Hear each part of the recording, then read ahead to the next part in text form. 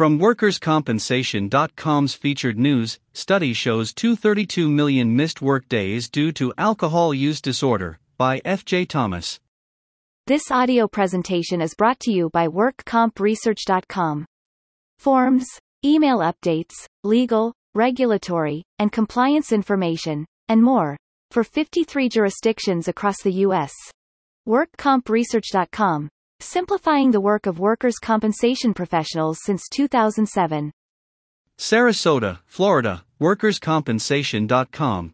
According to a definition from the Substance Abuse and Mental Health Services Administration, binge drinking is the consumption of large amounts of alcohol over a period of 2 hours or less that results in a blood alcohol rate of 0.08 or higher. As high as 1 in 4 adults reported binge drinking, and 1 in 16 reported drinking heavily in 2019. That same year, 9.3% of adults aged 18 to 25, and 5.1% of adults over the age of 26 reported having an alcohol addiction. Some analyses show that the highest percentage of heavy alcohol use occurs in the construction and mining industries, and workers in the accommodations and food industry have the highest rates of substance abuse disorder. It is estimated that as high as 95,000 deaths occur each year from alcohol abuse. In addition to the devastating societal impacts, alcohol abuse costs around $249 billion annually. While there are plenty of studies that have indicated a link between alcohol use and absenteeism as well as workplace accidents, there are few studies that examined the results against clinical criteria for alcohol use disorder, AUD, and direct impact on total days.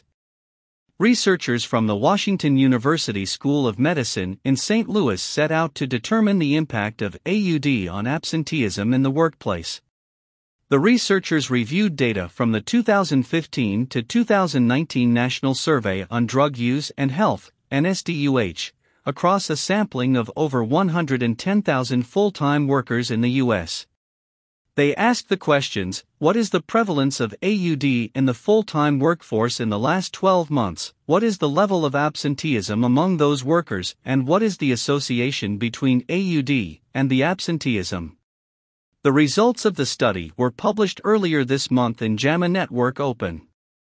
Mild, moderate, and severe AUD diagnoses were determined using questions from the NSDUH and criteria from the Diagnostic and Statistical Manual of Mental Disorders.